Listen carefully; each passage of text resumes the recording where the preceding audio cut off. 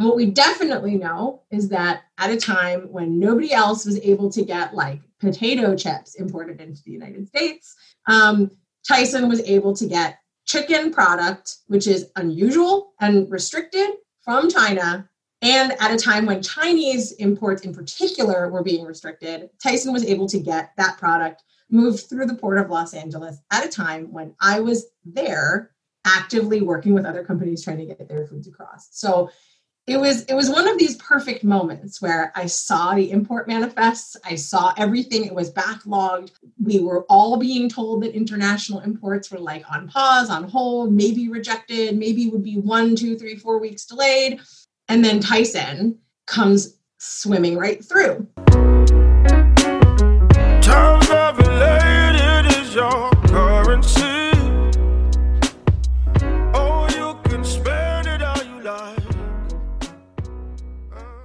What's up, everybody? Welcome back to the Eat Green, Make Green podcast. This is Pat McCauley, as always. My guest this week is Susie Gerber. If you are an OG listener, Susie was one of the first 25 or so guests I had on way back when I was just starting the show. Like, I was just trying to connect with like people who shared my experience around food, and Susie was one of kind of like the first people I met sort of in the plant-based movement here in Boston. And since I've kept in touch, and she has done so much since. She just released a new book called Plant-Based Gourmet. She is also a writer for Veg News, and she does research at Tufts Friedman School of Nutrition here in Boston. We connected recently again, not only to talk about her book, but she was telling me about this theory she had. She happened to be out in LA at the beginning of the pandemic when a bunch of different companies were trying to get their food imports into the United States. And while she was there working with companies to try to get their food across the border, Tyson, the chicken brand, the massive, chicken brand in the U.S., and meat brand, kind of just went right through. Like, for some reason, they were able to bring in this massive shipment of chicken in from China during, the initial stage of the pandemic. And while all these other companies were waiting with like potato chips and probably toilet paper and God knows what else, Tyson just got like the green light and came right on through. And she has this theory. Since that experience, she kind of followed what happened since. And in the following days, Tyson made this huge donation of chicken, which was weird because there were food shortages happening all over the U.S. And then Tyson decided to donate chicken to these like food banks in certain parts of the country. Anyway, she was following it, and then she thinks outbreaks started much faster in those areas that Tyson donated the chicken to. So an interesting theory that she has kind of been developing, and who knows, but it's super interesting theory, and that's kind of like the first 20 minutes or so of this episode, and again, really interesting. We also talk about some of the research she's doing at Tufts around behavioral change, especially when it comes to diet and other lifestyle changes, why it's important to change your identity when changing your habits.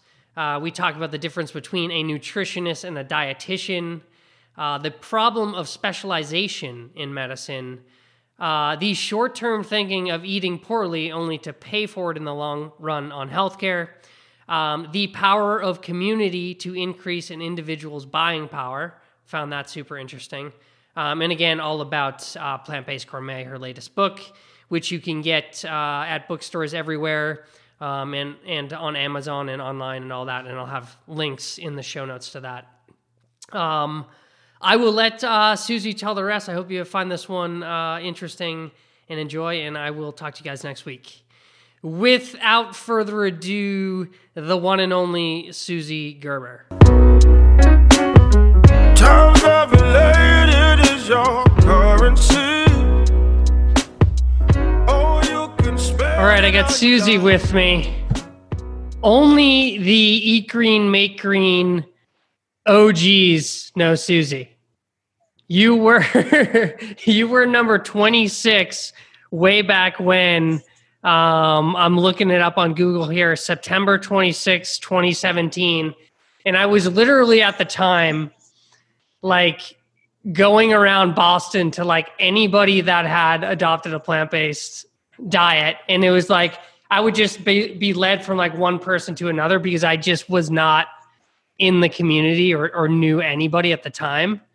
And I forget who it was that how we connected originally, but your cousin Maddie.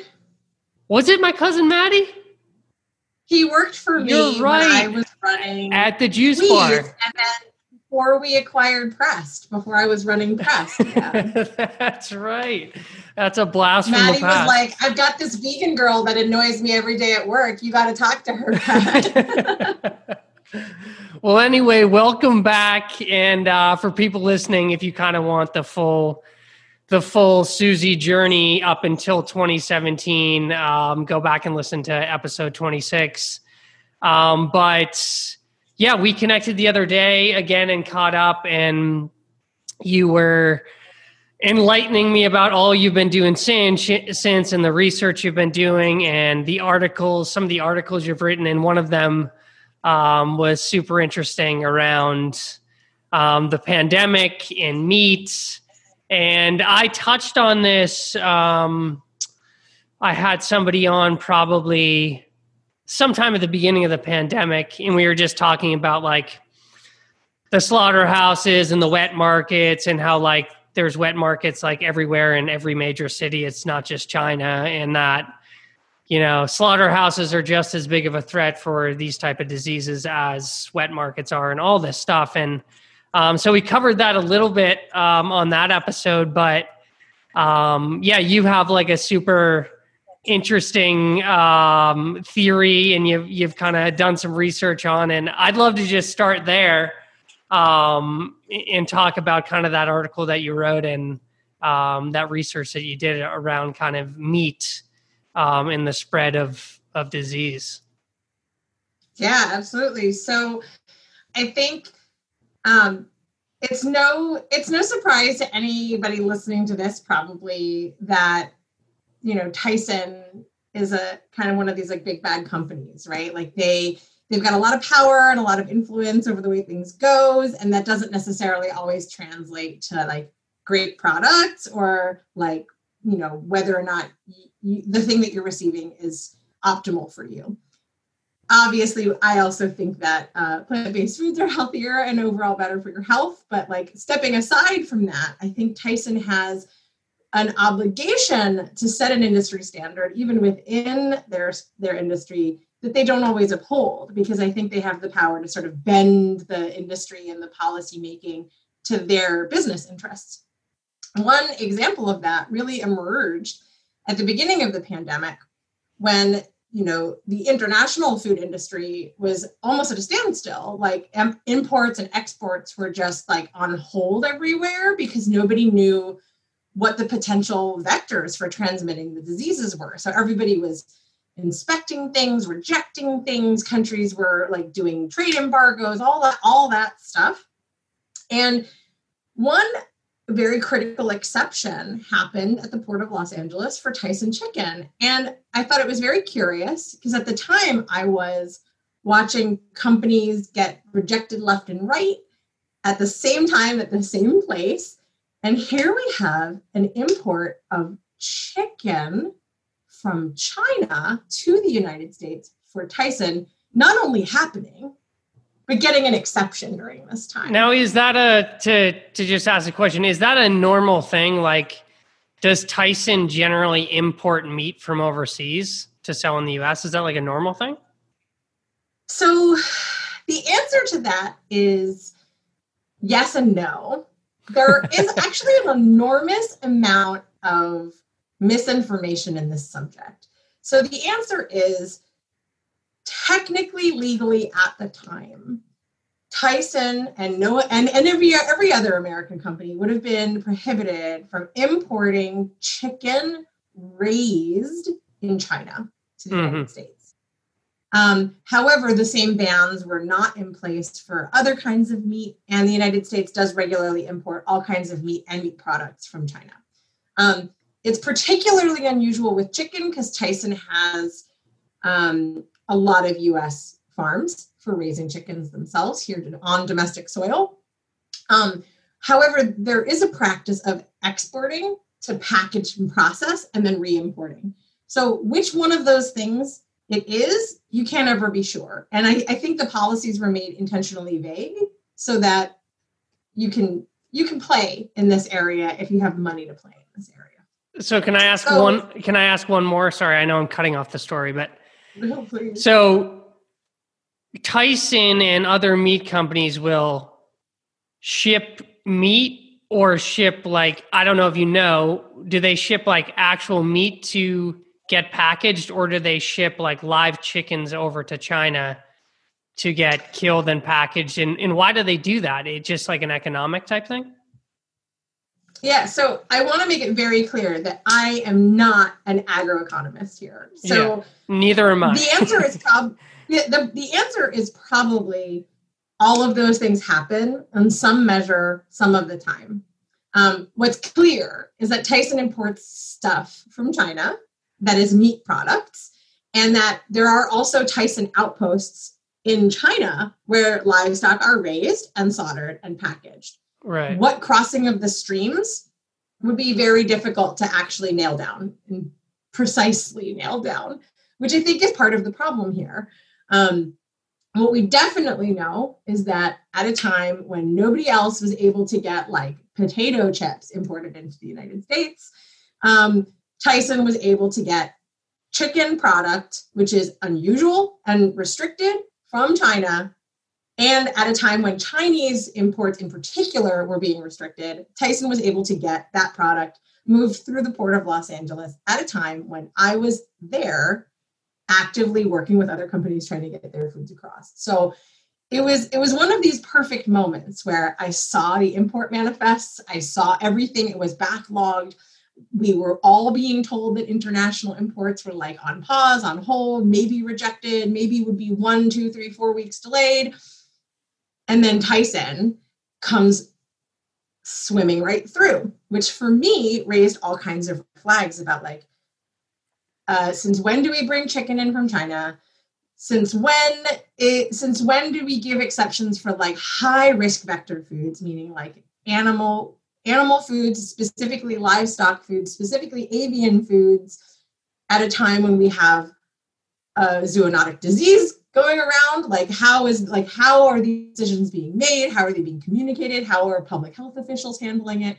So it started a whole daisy chain of digging around and looking around.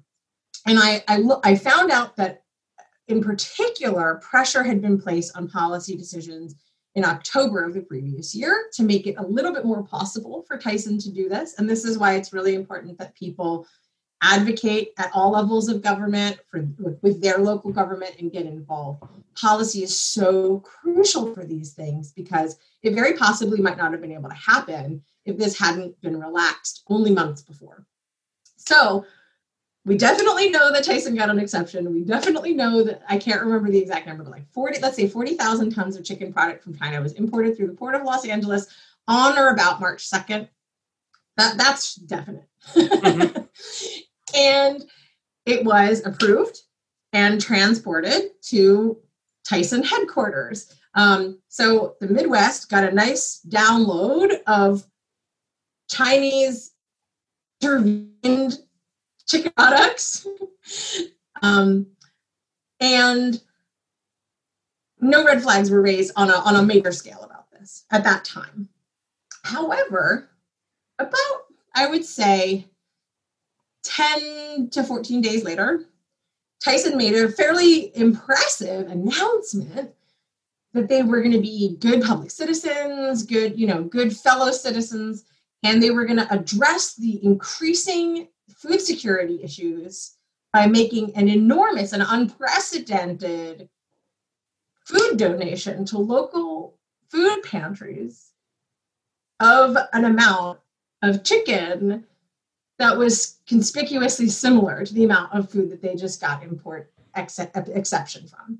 So something like, 30 tons of chicken was donated to area food pantries around the greater processing facilities of Tyson. So not just their slaughterhouses, not just their HQs, but assumedly like places that received some of this bulk.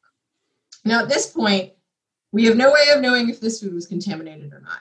However, at a time when processing was decreased, the workforce was decreased, people were scared and staying home, and we have meat shortages, and we have food processing shortages, all kinds of food access shortages, Tyson elects not to sell their products, not to put their products in stores, aka national, but rather to give away an enormous amount of free product to food pantries. Amazing. They're doing such great work. They're helping ameliorate hunger in America, right?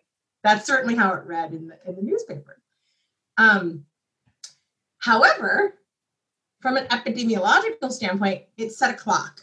So now we know food entered the US, food transported to a certain area, and then food was donated. I can't trace whether the food that came into the US was the food that was donated. It's suspicious to me. What I can trace is that the counties and areas that have those food pantries had an earlier and more intense outbreak of coronavirus compared to neighboring counties. Counties that didn't get those food pantry donations, for example, did not have those early outbreaks. Counties that did. We know that eventually, about a month to 2 months later, there were hotbeds, hotspots totally around Tyson. However, if you look at how it started and where the first outbreaks and community spreads happened in those states, you can also map them back to a Tyson facility and the nearby food pantries.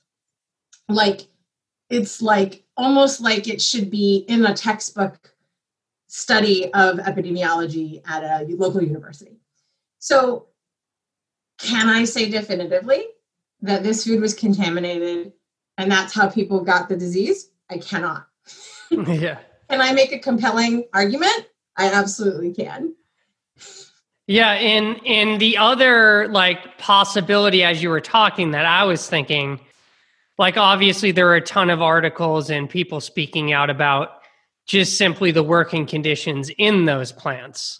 So theoretically, maybe the chicken import is coincidence, and maybe, it was, or maybe that's what started it and gave it to one worker in the plants. And then because of all kind of the tight working conditions and the fact that, meat processing plants weren't allowed to even shut down, because of executive order and whatever, that it spread kind of around the facilities itself and wherever those employees went. And maybe one of those employees or X amount of employees went to those and delivered, that food to the shelters, and they're spreading it too. So who can say? Super interesting.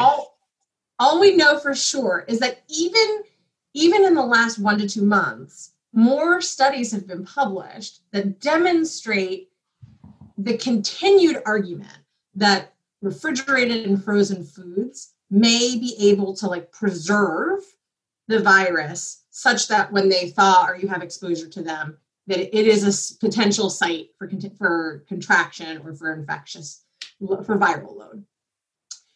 So that means that at the beginning, we were worried about it. Towards the middle, people were like, oh, maybe this isn't something to worry about anymore. And now that we've had enough time to examine this over time, there is renewed interest in whether or not that's possible. As a result, further research and investigation into whether or not there was a secondary vector for introducing coronavirus to that area that wasn't just tight quarters in a slaughterhouse, tight quarters in a processing plant, and additional things that Tyson did to use their power to, at very least, weaken some of the food safety and food quality standards that we have in the United States. At the very least, that's definitely happening. How dangerous it was and what the very real impact in COVID was, needs further research, but it's very literally food for thought. Yeah, totally. Yeah. Why do you think, like, when we hear, right, like when we heard that this started in a wet market in China, that, that's acceptable, and that's like, oh, like it started in a wet market in China, those crazy Chinese that are eating this crazy stuff. Like, why can't people see that we do the same exact things on a larger scale in many cases in these facilities? We don't see it like in open air markets, but they're literally doing the same exact thing. Yet we call one wrong. And then, and this is like ethics aside, this is like just talking about like zoonotic diseases. It's like we call one wrong, and then because one has walls up around it, we call it fine. It's just bizarre to me. It's totally bizarre. And I mean, China is interesting mostly because they have a density of people and a density of practices that those people do, which just means that, like, whereas in the United States, it might take us longer to produce the same result, that might be faster because it's just more people at one time to observe. It doesn't really make it any different. And quite frankly, we've had outbreaks of swine flu, avian flu, multiple different kinds of coronavirus outbreaks, all because of raising animals. Like, forget wet markets or dry markets, open air markets. Like, hello, all this is happening on farms. Like, this is happening at every stage of the food system. It's happening in the way we raise animals, in the way we feed animals with antibiotics, with the way that we slaughter animals, like including tumorous or additional inflammatory tissue in processed meats. Like, it's literally every stage of the food system that includes animal agriculture. You're going to uncover, it's like peeling an onion. You're just going to uncover like more and more and more terrifying things. Coronavirus, whether it was from China, not from China, wet or not wet market, like, I don't even care. It's just a matter of time before the next one, wherever it starts, however it starts. And the more you look at it, the more you realize the more people who eat this way and not that way, and I don't mean Chinese versus American, I mean plant-based versus not plant-based, the more people who continue to eat meat, the more demand there's going to be, which means the more efficiency, which means the more crowding, which means the more optimizing of growth. And all of that involves a really dangerous gamble with global health. Like, at the beginning of it and at the end of it, from the individual who eats it to every stage along the way, to the people who work in these companies, to the environment, or like physical environment around the factories. Like, there's just no end to the impact.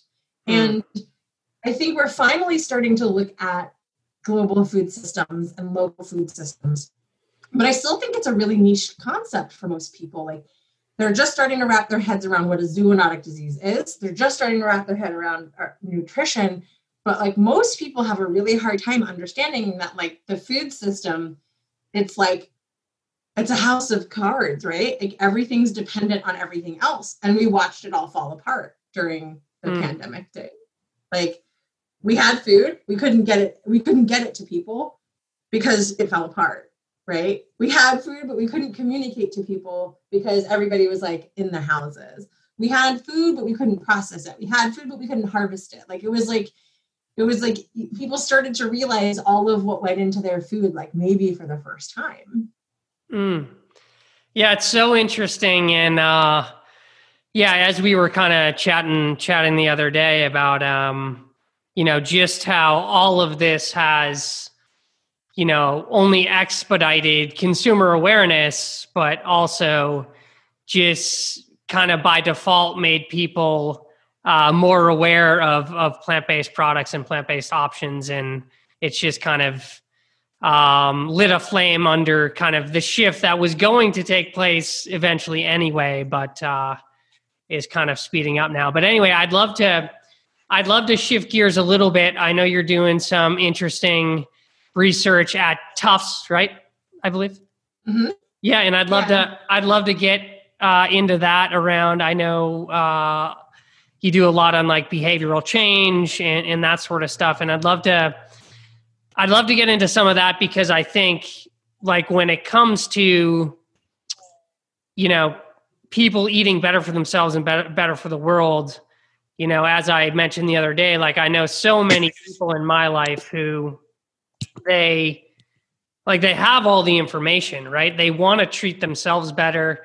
They want to be a little more conscious about their impacts, you know, on the world, but they just cannot change their habits. And, you know, I mean, it's the same thing as, you know, they know exercising every day is going to benefit their health, and they just can't change to take the action to do so. And I think behavioral change, even when you have the products, even when it's as simple as moving your hand from the cow's milk to the oat milk at the grocery store, that is still hard for a lot of people. And I just love to get into behavioral change, because I feel it's really like at the core of people making better decisions for themselves in the world. Yeah, absolutely. I think I am particularly interested in that literacy piece that you're talking about, like how people know it's better for them, or they know it's better for the planet or for the animals. And I really do think there is a relationship between knowing more and making better choices, but you're absolutely right. It's just one part, and it can't do all the heavy lifting on its own. So I think inform yourself and keep reading so that you know. And that means like knowing broadly, this is better for me. Like that it doesn't end there. Like allow yourself to be exposed to this information multiple times. That repeat exposure and having it be there, like we know that it works from a marketing perspective. We know that it works from like a health literacy perspective, but don't beat yourself up if that doesn't like do all of it for you, because it really wouldn't for anybody. If knowing that something was unhealthy for us was enough, no one would ever smoke. No one would ever drink. Right. No one would ever drink soda. Like it would just never happen. Like it would be like, solved. No more problems in the world, right? So like nobody's alone in that. Nobody works that way. We all have our struggles. I think that like to address that, the number one thing that I would hope people take away from like a conversation with me, or like this conversation I'm having with you, is enough already with the all or nothing attitude, right? Like it doesn't work in weight loss. It doesn't work in vegan. Now look, I went whole vegan right away. I confronted my bullshit and went, this is how I believe. And I like forced myself into doing a thing.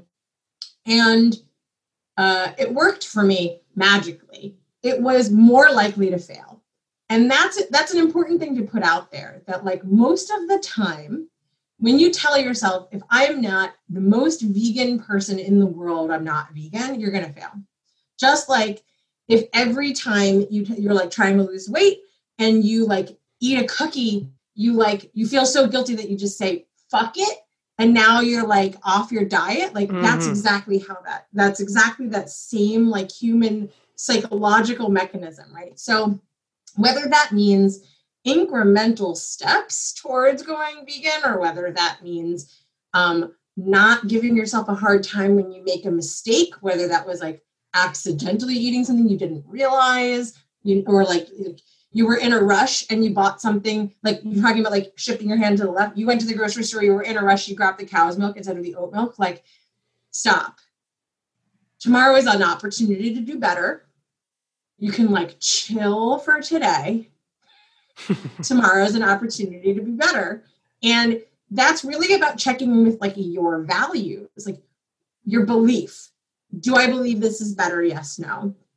Your values. Do I want this to be better? not better for me? Like, do I actually want to do this? And like check in with that commitment level.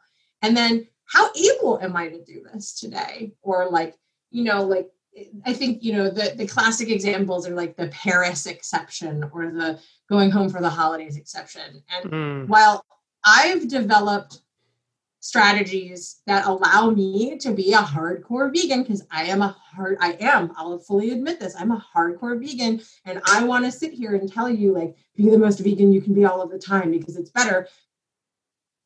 That doesn't work for everybody. And right. I want it to work for everybody. And I think the more time, the more years you have under your belt of like getting there, the more likely you are to get there and stay there all the way there. And I think that's like the prize that my eyes are on, right? Is like, get us there, get us to find that sustainably all the way there without losing all of your friends and family in the process, without making yourself crazy and spending all of your time having arguments on the internet on the process, without trying and failing and yo-yoing so many times that you don't even know which way up is. Like, and I really, these are the things that, like, again, it's like quitting drinking or losing weight or going vegan. Like, they all have a lot of similarities to them because for some people, cold turkey works. For some people, it doesn't. And I think it's really important that we make space for both people.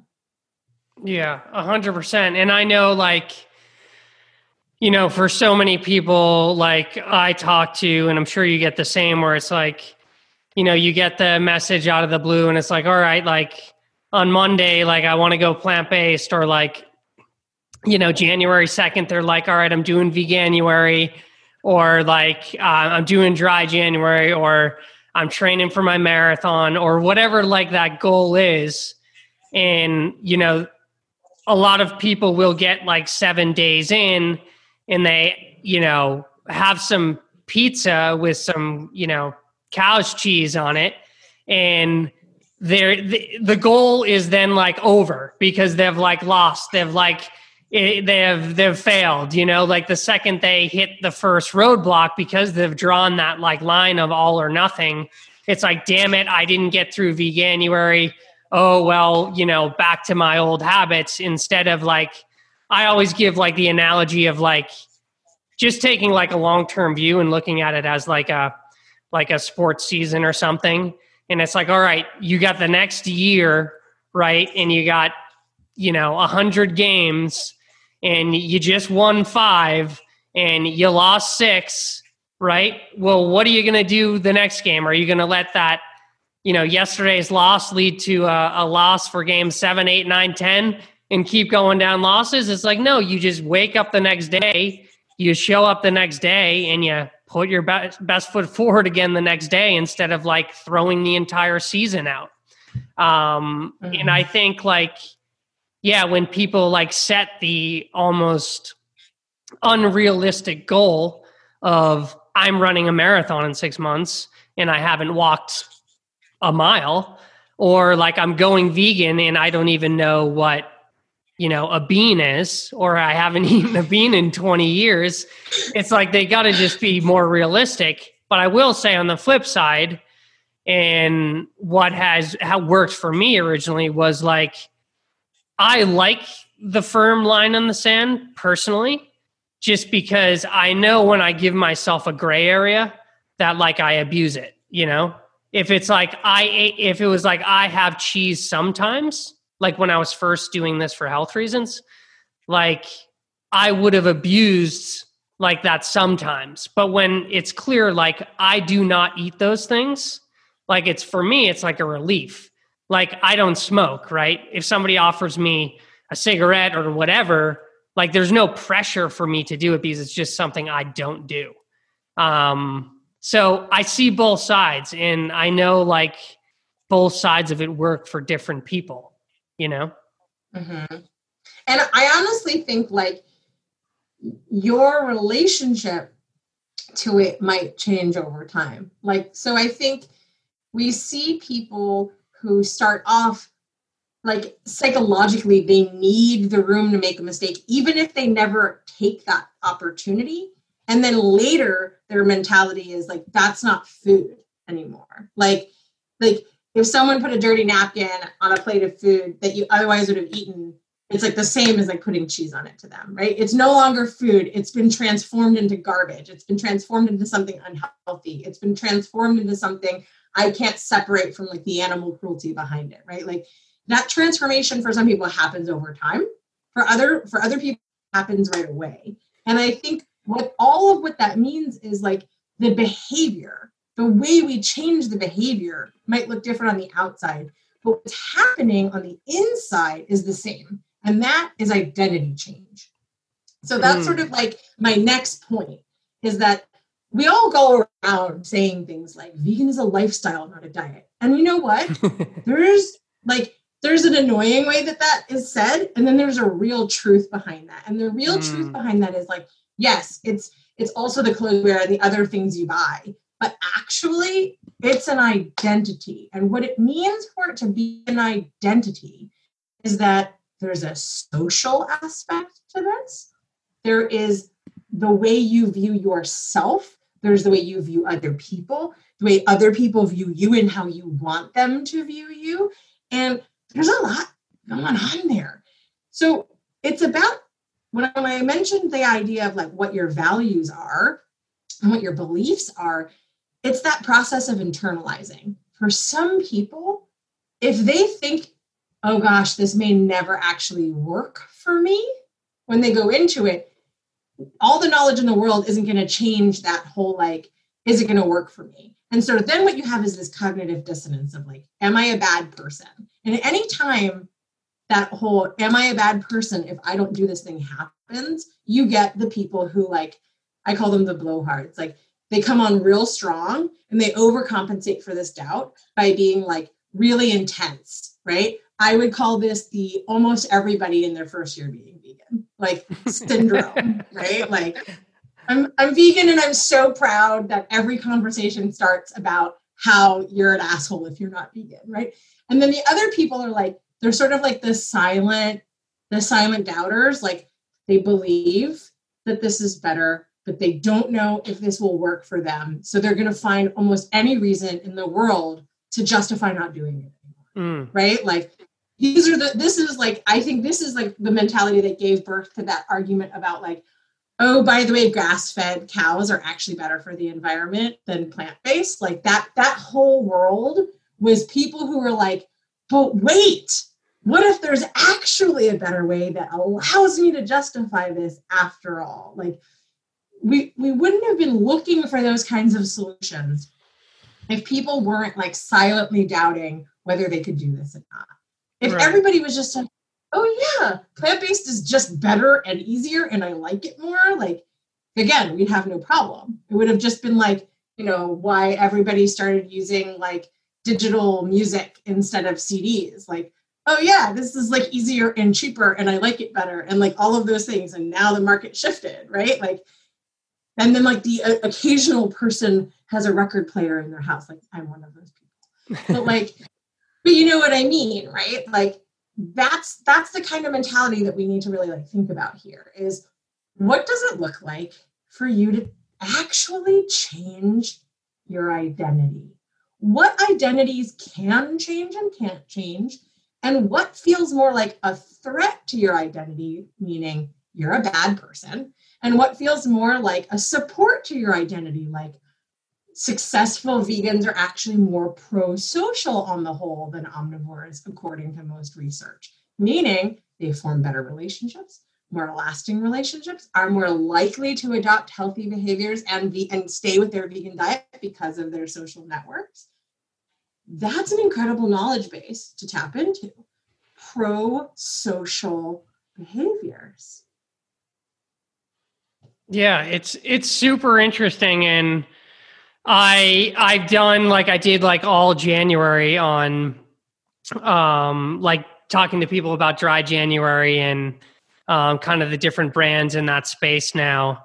And there's just so many similarities, not only on like, you know, just people generally trying to be healthy, but on the behavioral change piece. And, you know, I think the identity really is important. And I think people who try to drink less or stop drinking at all, you know, that's a big part of it too, when they can become the person that doesn't drink, right? And they are a person that no longer drinks, and they have their reasons why, and they have their community, and they have their support. Like, they're going to succeed. And it's just interesting. And I think, like, a lot of times when someone's identity is, you know, that I could never be like Susie who's vegan, or I could never be like so-and-so who doesn't drink. And every time I try this every January, like, and I fail, like, I get knocked down a notch. And it's almost like you deep down know who you are. Your identity is somebody that can never be that person. Like, deep down, you're that person that, like, you try it and you fail, and, like, your body wants to do, like, what it's used to and what is familiar to it. And anytime you're in a situation that feels uncomfortable, you know, and you're starting these new habits and everything, like, every ounce of you wants to revert back down to, you know, your old self. And there's just so much behind it, you know. I'm fascinated by it. I love to tell people, like, are you setting yourself up to fail, or are you setting yourself up to succeed? Like, nobody is telling you to be like me. If anything, I'm inviting you to come hang out with me, right? Like, every message that I put out into the world is like, come be part of my vegan fam, right? Like, I'm not saying, like, I am the modern model of perfect human. Like, I would literally laugh at anybody that tried to have that message, right? Like, I would certainly never, ever try to present myself as someone to, like, idolize. Like, absolutely not. I would think of myself as a person who wants to grow and change constantly over my life. I, however, would love new friends, especially new vegan friends. I would love to meet new people and support new people. Like, that's who I'm pro-social. Come be part of my network. Come hang out with me. Come figure out what I do that worked or didn't work for me. I want to know what worked and didn't work for you. I can learn new life hacks. Like, please make my life easier and let me learn from you, right? Like, it's a back and forth thing. So I think this idea of like, you know, like, we put out these models of, like, how to do something, like, it should just be seen as conversation starters. Like, I think of Veganuary as an effective conversation starter, right? Like, Veganuary, like, try it out. But, like, I spend the first week of January saying Veganuary, and then I shift usually to, like, Veganuary is the start of your vegan year, right? Like, it's like, maybe it's an opportunity for me to use, like, less plastic packages, or eat more locally grown stuff, or, like, like, I definitely did dry January this year. I also did sugar-free January. Like, I can, like, kick it up a notch, because for me, I've got the vegan thing on lock, right? But, like, if I didn't have the vegan thing on lock, I would use it as, like, a training goal, and I would assess, this worked for me, this didn't work for me, like, I liked this about it, I still don't have a good solution for family meals, or I don't have a solution for, like, cheese or whatever. And then I would go to the community and be like, okay, fam, my kid won't eat this. It's so hard to make dinner when my kid won't eat this, and I really want to stick with the vegan thing. Help me out, moms of Facebook, right? Or like that kind of identity connection is so important, right? And those people, I think, should be met with support and community resources. I certainly want to do that. Yeah. So you mentioned the other day when we were talking about nutritionists and dietitians, I think. And I want to understand what you meant by that, but because I think there is also, like, you know, there is a lot of people that, you know, are trying to make better decisions. And obviously, like, we were sitting here, and, like, I don't mean to, like, be vegan preachy or anything, but obviously, like, we believe 100% and that the science backs it up. And that's a whole nother conversation that we could talk for days on. That, it's extremely health promoting to be 100% plant-based. We know that without question, but people get the wrong information from people. So talk to me about what you meant by that. Okay. So, I'm not from Massachusetts originally, but I want to tell you that it really grinds my gears. Like the difference between a nutritionist and an RD and an MD and a health coach and a diet coach and all, like this whole world, like really needs to be differentiated. So I'm not an RD. I'll tell you right now, I'm not an RD. What an RD is a dietitian. I'm a nutritionist and I'm a chef. And one, for me, informs the other back and forth, which means I'm super interested in what we eat and making it taste good, but I'm also interested in researching the setting that we eat in. Like, do we make different decisions when we're in a restaurant versus at home? Do we make different decisions when we're at the grocery store or like a gas station? Are we influenced by media marketing? Are we influenced by health claims on packages about like this being heart healthy or low fat or whatever? I'm also interested in the research that actually examines like low fat, good, bad. Is Beyond Burger healthier than regular burger? That is nutrition science. From policy to molecular biology, right? Dietitians are clinicians, which means that they work with patients, which means they are the people that like sit down with you and talk about your diet one-on-one. And maybe they run blood tests, or maybe they come up with like, they tell you what your weight loss needs are, or your weight gain needs are, or like your muscle performance metrics are if you're an athlete. And they use pre-established reference ranges that were developed by nutritionists or by RDs who are also nutritionists.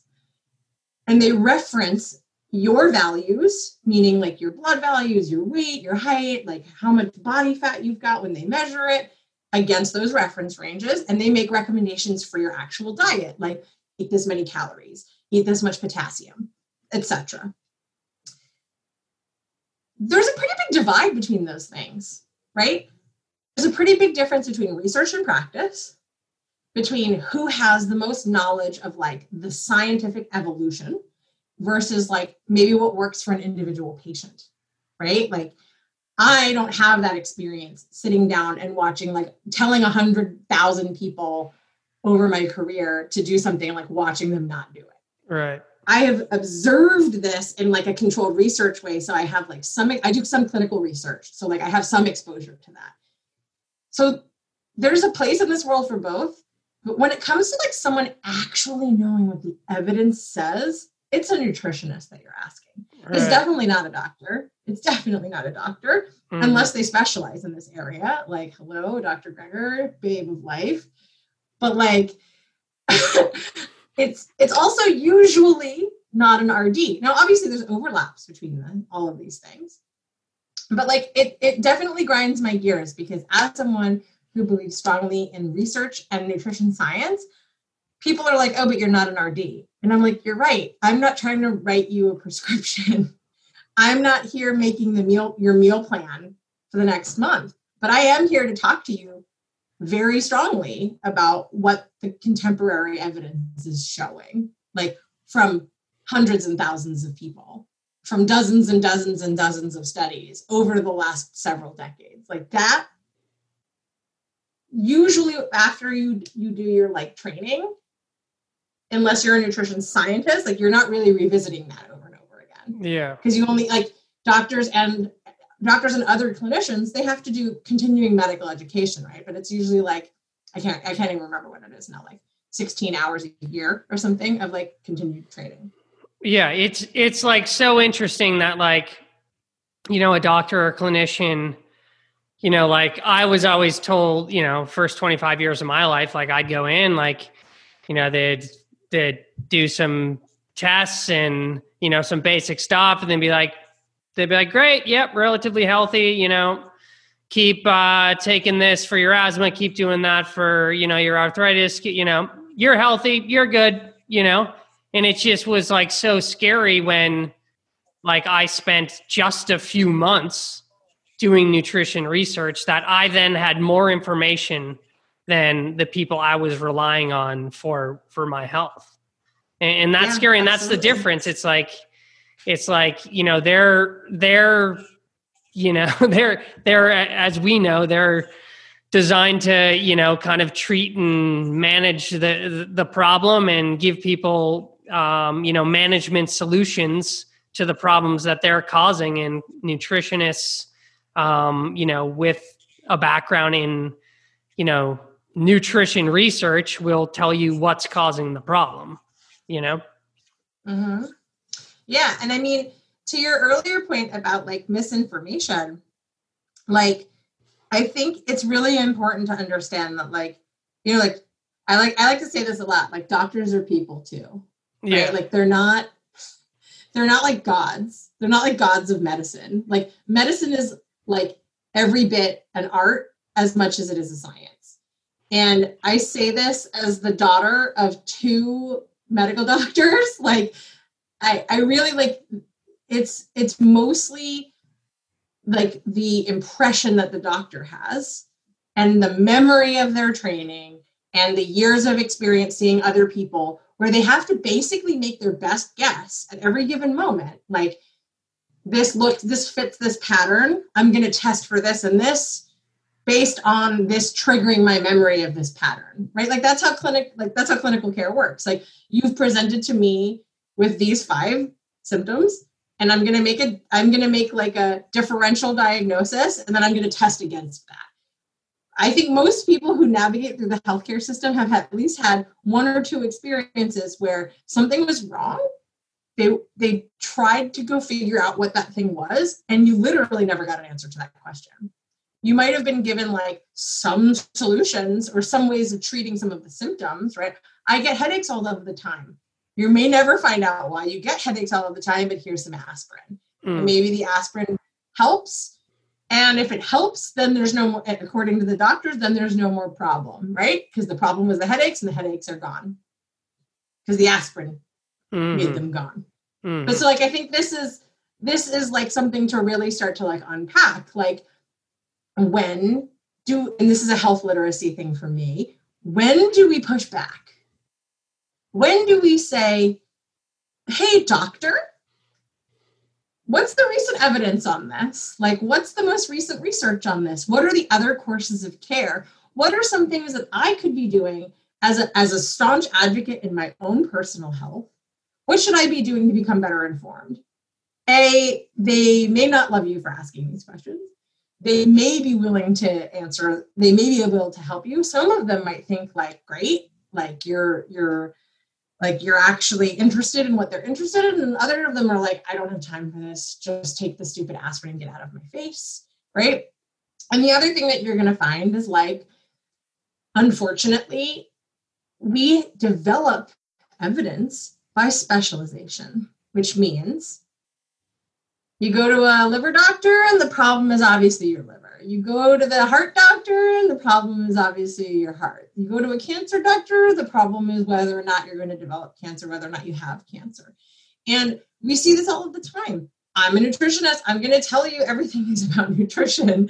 Like, I'm going to tell you like diet's going to fix everything. And I think it fixes a lot of things, but like, you need to have people who can sort of step back and see all of it. And I do think the clinicians have a little bit more insight on that, right? Like when someone is telling you this is the best way to treat what's wrong with you, they may not actually be telling you this is the best way to fix the problem. They might be telling you this is the way people are the most likely to actually follow through on, that has also been shown to have a positive impact. And that's actually like one of those things that makes me simultaneously inspired and angry, is that I interact with a lot of doctors who their reaction to talking about veganism is like, sure, it's healthier for people. We know that. But good luck trying to get people to do that. I can't even get them to take their statins in the first place. And that's just them taking a pill.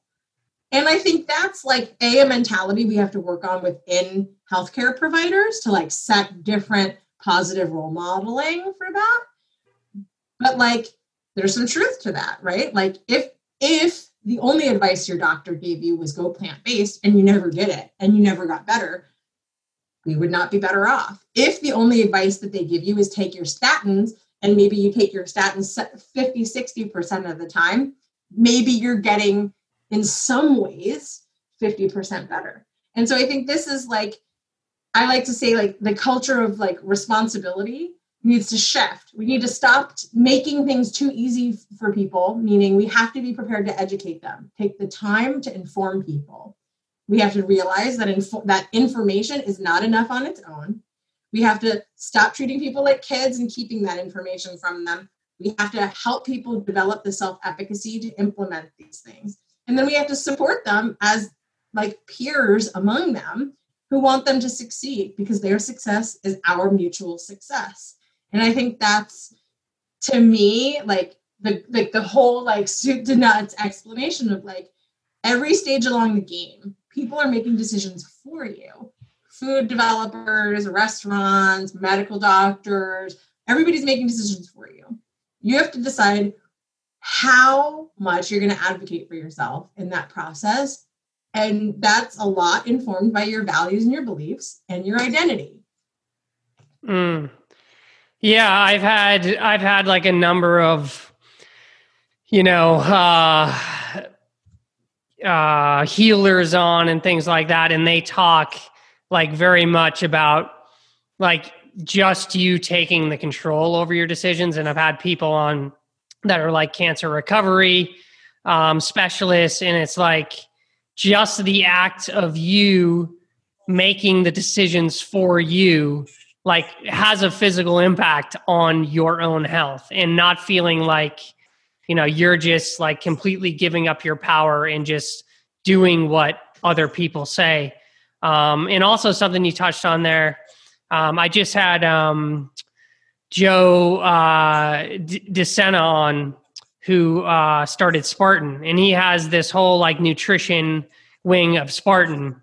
And like the guy that runs it for him is like, he's been raw fruits and vegetables for like 40 years or something. The guy's like, I don't know how old he is, but just like pillar of health. I think he looks like he's in his 80s or so.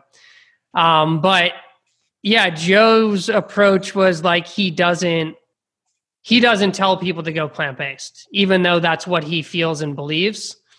Like, because he's like, look, I've been doing Spartan for 15 years.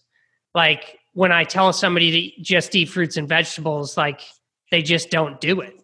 So he's kind of like the doctor in a way that's sort of like holding your hand and being like, his approach is like, look, all right, if you're going to eat your normal chicken or you're going to eat your normal steak, okay, well, you have to have 3 times as much vegetables as that. You have to have a massive salad along with that. You have to, right? And it's kind of like the meet people where they are. And there's a part of me that like wants to agree with that.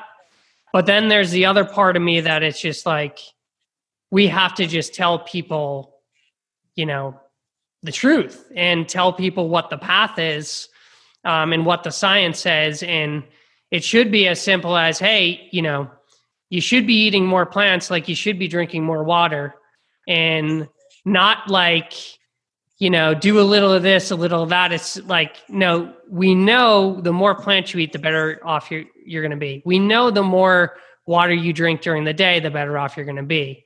And just instead of telling people it's okay to have chicken at every meal along with the salad, like, let's just tell them the truth, I'd rather believe in people to change over time than to like hold their hand, is what I'm saying. Yeah. I mean, I'm sitting here going like, you can very literally do both. Like what we can't do is control people, right? Like people try to think of creative ways to control people like all of the time. It almost always backfires for both people. And my response to you is this, like, if it's your dad Like if it's your father, however, like my father's in his late 70s, right? So if it's my dad and what I care about is like my actual father being healthier, living a better life through his later years, like, and it's the difference between him like eating a cheeseburger every day and like dying like a horrible, miserable, quick death, and eating like a quarter of his calories from like meat and like having more overall vegetables. Like I'm going to do that. Like I'm going to accept that my 78-year-old father is like not about to change his entire life. I will absolutely still tell him the truth. I will absolutely put the studies in front of him. I will absolutely advocate and try to motivate in every way that I can. But at the end of the day, I still want him to eat that 1/2 to 3/4 of his food from fruit and vegetables, even if there's still meat in there, right? Because I want my father to be okay, right? Like, and that's like, there's that piece, like individual level versus like population level. Like as very motivated vegans, you and I are both like eyes on the prize, like save the world, save the animals, like big impact, right? And I'm with you, but like we definitely won't do it if people don't ever try. But I also think that like we're still a population of individuals, and those individuals are constantly trying to figure out how to make this work for their like actual lives, right? Like we know that scaring people straight's not going to work, right? It'll work for a little while, right? Like when people like have a heart attack and their doctor's like, you got to make a change. Yeah, we're going to see that change for like a solid like 2 to 3 months. And then it's just going to slowly work its way back. We see it in bariatric surgery. We see it in like almost every category, right? Like your health can scare you, but that only takes you so far, right? Planetary stuff can scare you, but it only takes you so far. So like, I think there's a way to do it that's not exactly hand-holding, but is it like if your goal is a healthier person, like the person that you're talking to gets healthier, we know it's healthier. We know that there's a dose responsive relationship and that every stepwise step towards a completely plant-based diet is healthier. So you start by saying, my name is Susie, and I have an evidence base of research that proves that a plant-based diet is the optimal diet that meets the multifold needs of human, planetary, and animal health. I believe that every step closer to a healthy plant-based diet is the optimal diet for human health. Where are you right now? Okay. What can we move? Like where can, like, what can we adjust? Right? Like, because for some people, it's not just going vegan, right? It's like to actually have a healthy diet, they need to like go plant-based and also like cut the sugar out and also cut down their caffeine and also this and also that. And if you hit people with all of that at the same time, you're talking about like lifestyle makeover. It's never gonna succeed. I mean, I don't want to say never, like it rarely succeeds for very long. Everybody can do it for a month, right? Like we know everybody can do it for a month if they really want to. A month is like that time, that like crazy, like balls to the wall, getting it done time. But like, if you're actually talking about people changing for the rest of their lives, if you actually are talking about people who like don't then turn around 6 months from now and go like, I went vegan and I almost died. Like we have to approach this differently, right? Like I think we need to have the ability to tell people the straight dope and also find pathways for people to like implement this in ways that make sense. And part of that's awareness. The more, like, we know that like the more you read like nutrition labels as a vegan, like vegans, like we're obsessed with like every ingredient on the label, right? We want to know what's in there. We know that correlates to better health in general because we become more informed consumers. So that happens. So that's a step. So like, what else can we do? Like maybe the next step is identifying more interesting places to buy your food, right? Like instead of needing to buy all of your food at Whole Foods, like H Mart. H Mart is very affordable, right? Like I rarely hear people talking about all of the awesome options at H Mart, because everybody's like talking about these like big international name brands that like you can only get at Whole Foods if you're lucky enough to be able to afford it and you're lucky enough to have one in your neighborhood, right? So like come up with creative solutions for people to make it easier so they can like practice over time. Yeah, totally. I'm with you. It's like, yeah, I'm going to tell you the deal, but it's like, after that, it's like, okay, what is the most logical and reasonable way to get you from point A to point B?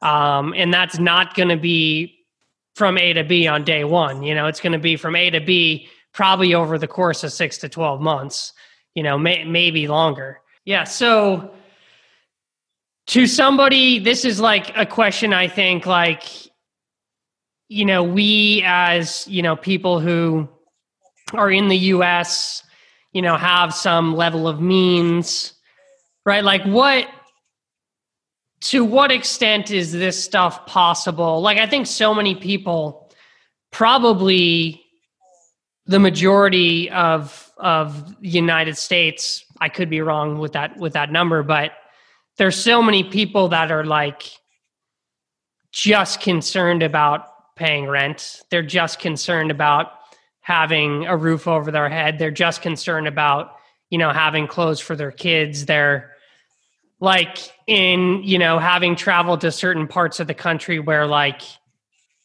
food deserts are totally real. It's like, how do we get people that make up a lot of this country that are in areas that, they're just trying to get to the end of the week, like why in the hell do they care about, making healthier decisions or, their impact on the planet? Like they're just trying to survive. And I feel like so many people are in that predicament. Like how do we address that? Do you have any opinion on that? Yeah, I definitely do. So there's like an economic principle that talks about like the amount of expendable money that you have, like in addition to like it being like your buying power, meaning like if I have $50 and you only have $5, like you can only buy a can of beans, whereas I can buy a case of beans, right? So that's buying power. That case of beans, like I have more money, but I can get all of those beans cheaper because I'm buying it by the case and you're buying it by the can.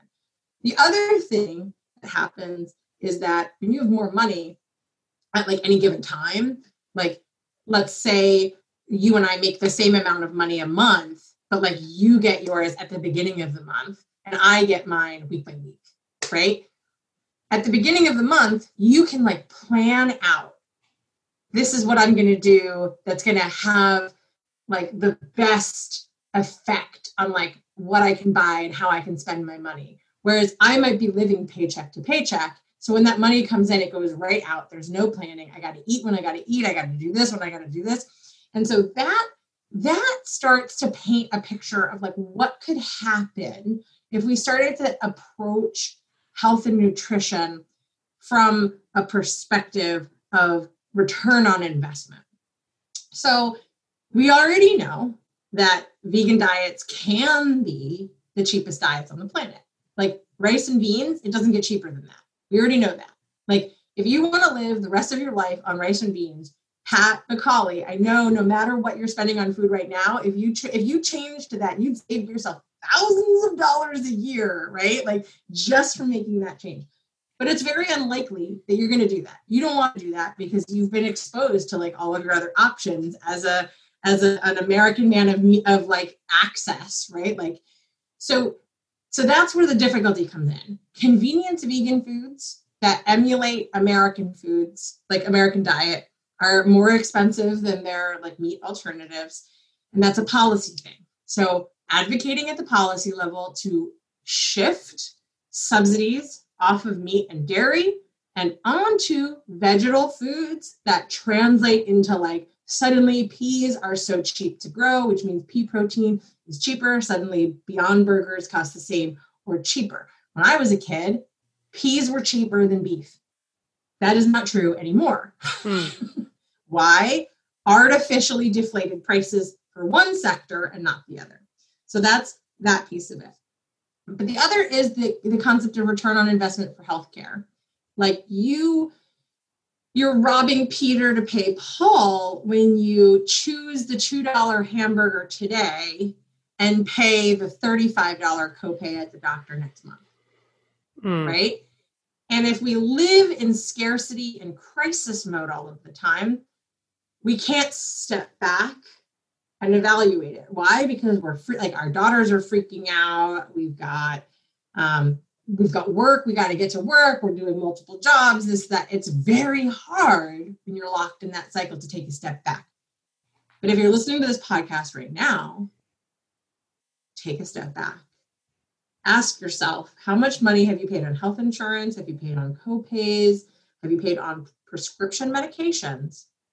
And if the answer is more than $0, the very high likelihood is that you can find alternatives by shifting your diet.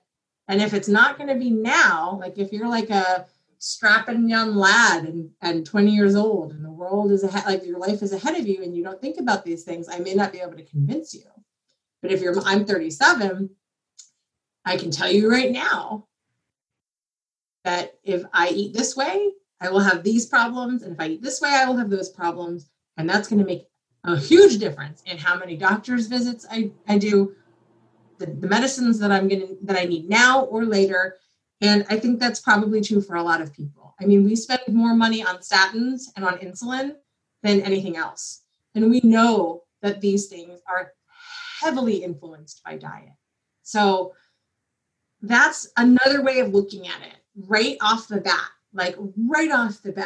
I think exploring buying power opportunities, I think more people should pool their money with their friends and neighbors for that buying power thing. Going to Costco, like with your friends and getting like the case of things, buying in bulk online. And like, I think like a big one that I saw during the pandemic was like nutritional yeast, right? Like these things radically change. If nutritional yeast is like a major part of like how you get your B12 in your diet as a vegan, and it can be like $20, $30 a pound in some places, but it can be $7 a pound somewhere else. You only need half a pound. Okay, now you and me go together. Suddenly, we're getting a ton of it, and all of our friends, we can split it. And I really think that this is like that pro-social piece too, right? Like we need to support each other. We need to stop being like in our own little castles.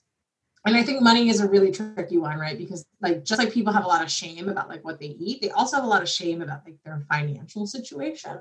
But I think like the younger generations, I think, are changing their attitudes about this. Like there were all those articles that were written about like, Cash App and Venmo, like friends sending each other money to get them through the end of the month and like taking care of each other. And like, I really love seeing stuff like this. I mean, I hate that we live in a world where that's necessary, but I love seeing stuff like that on the whole. And I really think like I wanted to see more of it happen in the pandemic. Some did, but like I wanted to see more restaurants become like almost like farmers markets, right? Like access points for the community to access food and to access each other. And I still think we can do that. And I think that's like in my book, in the beginning of my book, I talk about like, are you looking for an ingredient that you don't know where to source? Like go to your local restaurant and ask them if you can order it from them. Chances are they will say yes to you. There are dicks everywhere who might say no to you. But chances are, if you have a relationship with that restaurant or you like are like a customer there, and it's not like there's secret sauce or something, like if you're like, hey, the next time you order cashews, like, can I order cashews with you? Like, I don't know where to get cashews that aren't like roasted, salted, and put into like a ton of plastic packaging. Like, they might say yes to you.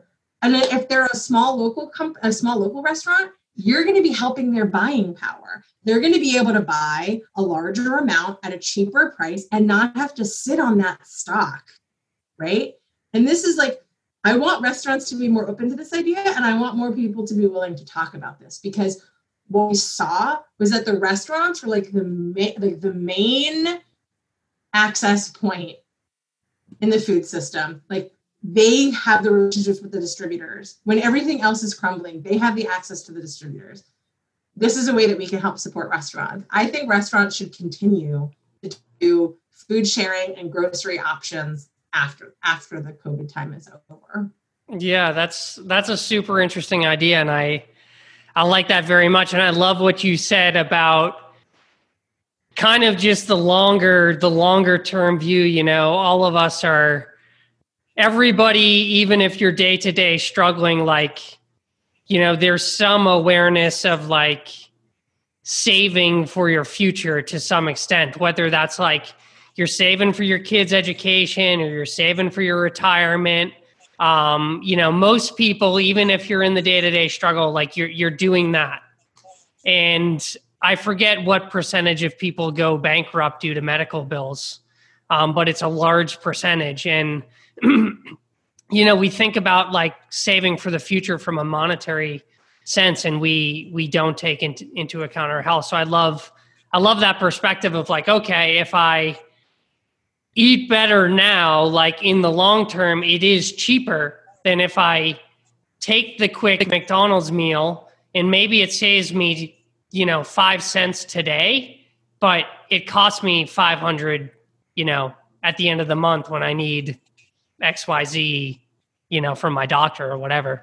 So yeah. Super interesting. And I could go all day. We're up over an hour already, and I feel like I had like a ton of different things written down from when we talked the other day, but we didn't get to them all, which is fine. But yeah, quickly before we sign off, yeah, tell us. Perfect, yeah, tell us about the book.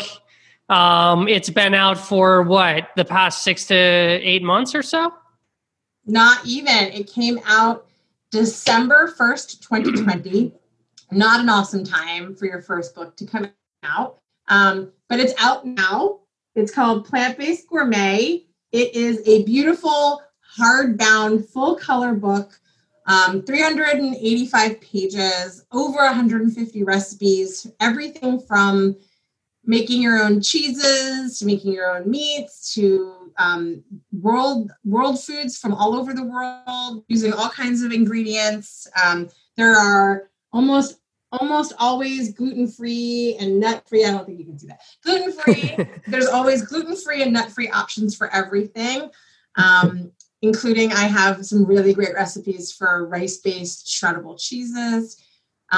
So it's a gourmet cookbook, and I wrote the book because I wanted people to know that they, you know, you don't have to spend a ton of money. You don't have to live in New York. You don't have to be like, you know, a professional chef to eat amazing vegan food, whatever that looks like for you. I've got things like taco bowls in there, and I've got things like wheat la coche mole frite, right? Like, I mean, really, like, there is definitely something for everybody and every skill level in there. But the core of it is learning about what's in your food and being able to make it, and like considering different ingredients and different processes.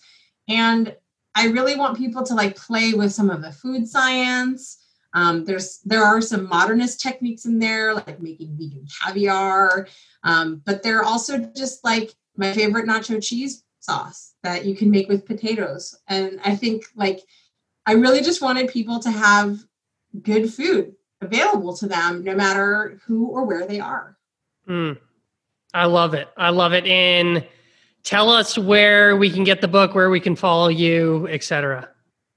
Yeah. So the book is available at your local bookstore. The book is available on Amazon. The book is available. You can find links to it on my website, plantbasedgourmet.com. And you can follow me at Chef Susie Gerber on Instagram. I post tons of health tips, recipes, little food science hacks, and, you know, just have a good old time. Reach out to me and say, hey. I love it. I feel like you do so much. I was just running through like everything you do. Author, chef, nutritionist, writer, researcher. Is that, did I cover it all? I mean, yes and no. There's like, those things are the same thing and they're different things. I also think that like, it's just the way of moving through the world. I think food is healthy and delicious at the same time. I love it. I love it. Well, Susie, thank you. It's good to have you on again. I think this was super interesting. And as always, just, kudos to you and everything you do for, helping people eat better and live healthier and, create better habits and all that good stuff. You're definitely positively impacting people. I know a ton of people have bought the book and, I'm sure you're having a bigger impact than you think you are. So keep going and thank you again. Thank you for having me. So great to talk to you.